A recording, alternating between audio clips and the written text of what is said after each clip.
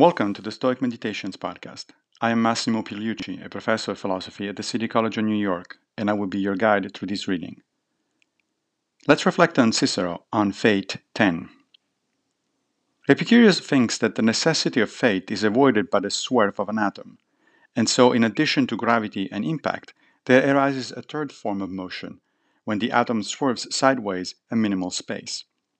Also, he is compelled to profess in reality, if not quite explicitly, that this swerve takes place without cause.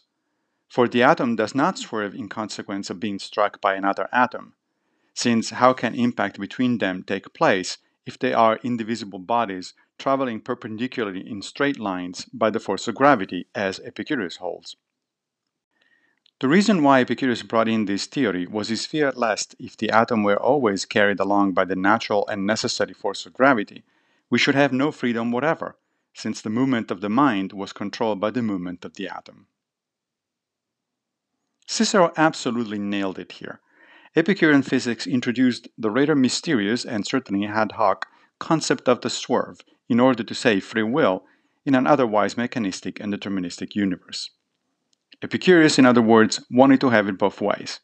He wished to preserve the atomist theory of his predecessor Democritus, and yet also at the same time maintain that our will is free and unimpeded. But as the Stoics clearly understood, you can't have it both ways. It's either determinism or free will, not both.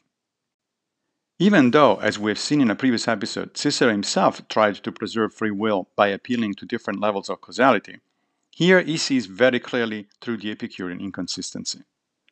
So, what's your take on the much vexed question of free will?